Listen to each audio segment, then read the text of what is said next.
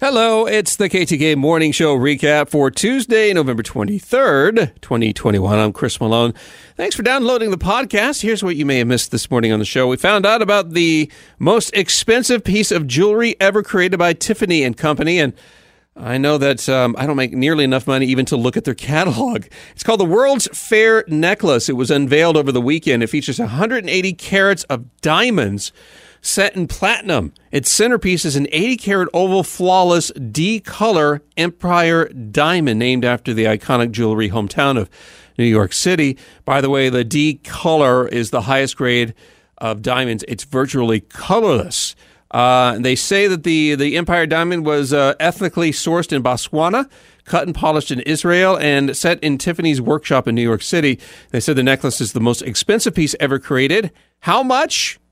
Well, if you have to ask, you probably can't afford it. And, we're not going to be able to afford it. But to be fair, the price has not been released yet. However, there has been some estimations by some industry experts that say the price tag between $20 and $30 million.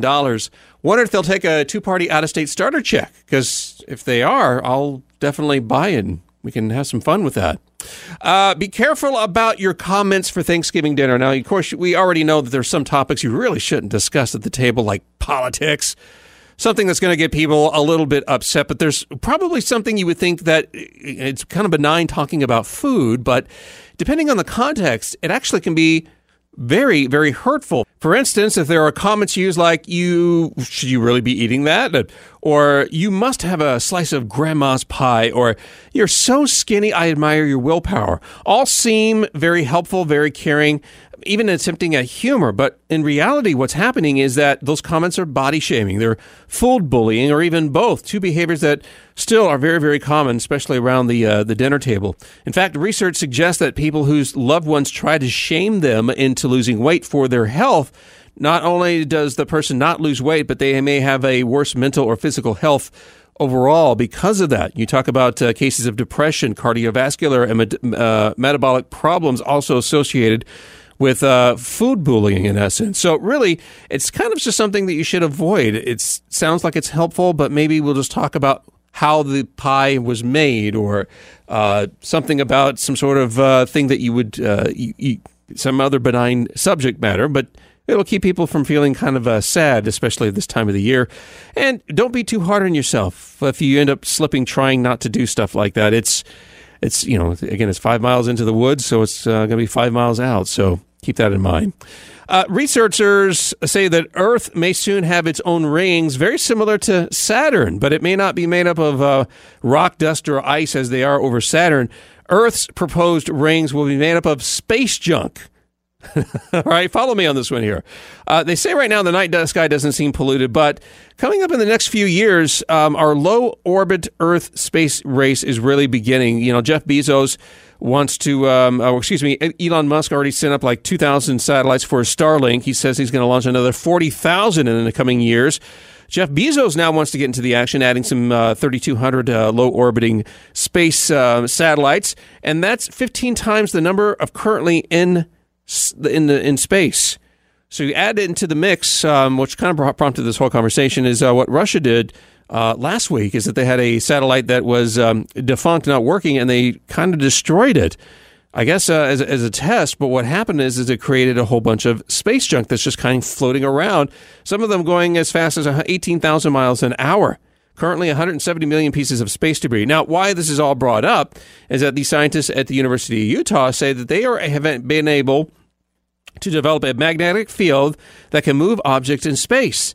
The idea is to move these objects into a ring out of the way, so not only can satellites that are up not worry about having collision, but should clear up the night sky.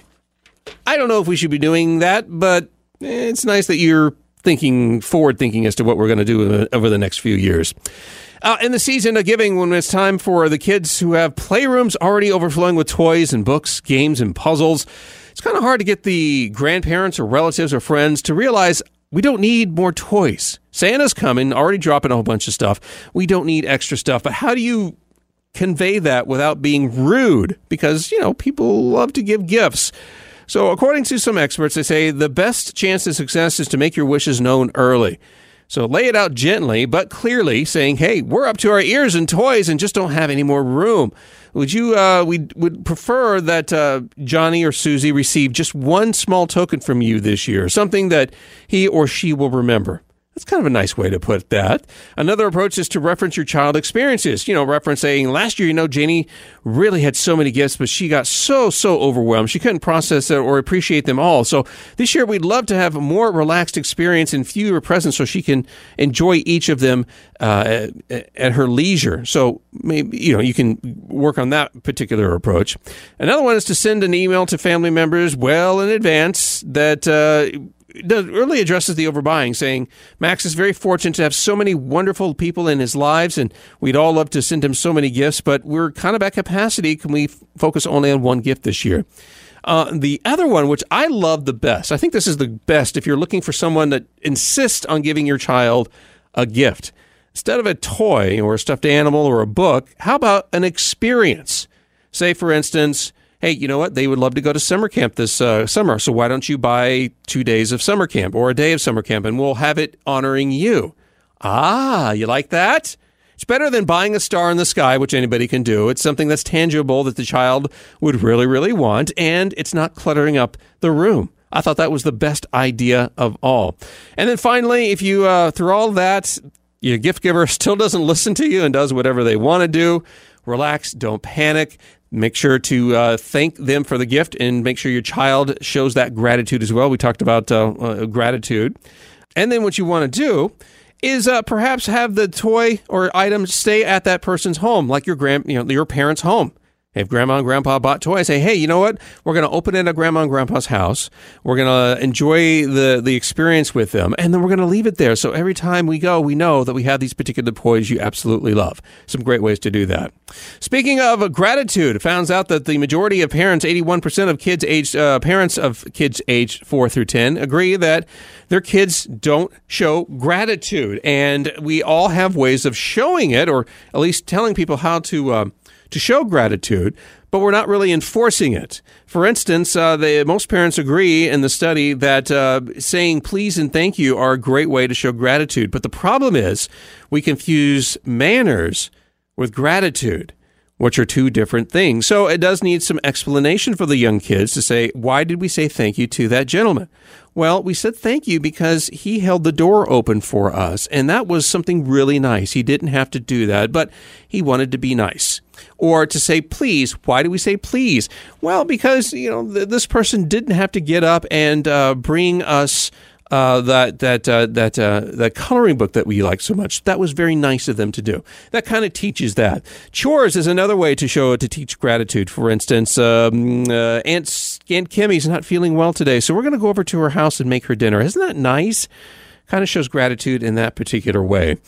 Thought was interesting about this, it talked about birthdays, holidays, and other gift-giving opportunities, not only being something to give a gift, but for the person to receive the gift. And it talked about how parents, 1 in 4 parents talk about giving thank you notes for presents like for the holidays or birthdays or something like that, but we're not enforcing that. So maybe it's time to do that. That will definitely show some gratitude. And then we learned about baking, how it is a science, and even though it may sound weird in the recipe for you to mix the dry ingredients together and then the wet ingredients and then combine them later, why do we need to do that? Well, there's a lot of reasons to do it, because that is why things should come out of the oven fluffy or tasty or not greasy. And really what it comes down to is if the recipe calls for combining the wet and dry ingredients later, you need to combine the wet and dry ingredients separately and then put them together as so. They say for your wet ingredients, obviously you beat all those together and you're ready to go. But for the dry ones, what you want to do is stir all the ingredients together, and then using a spatula or wooden spoon, gently push the dry ingredients against the sides of the bowl to make a well in the center. Once you've made that well, that's where you can pour in the wet ingredients. Now, if you ever wonder what folding in means in baking, it's this. When you use a rubber scraper to mix, you run the scraper around the edge of the bowl and reach to the bottom of the bowl on the edge, pulling the dry ingredients up and over and inwards on the wet ingredients in the center. So in essence, you're folding the dry stuff into the wet stuff. Makes sense now that you understand it, right? That's what I said. There's our show for today, Tuesday, November 23rd, 2021. Of course, I'm Chris Malone. Thanks so much for listening. Of course, you can catch me live Monday through Friday between 5 and 10 right here on 98.5 KTK.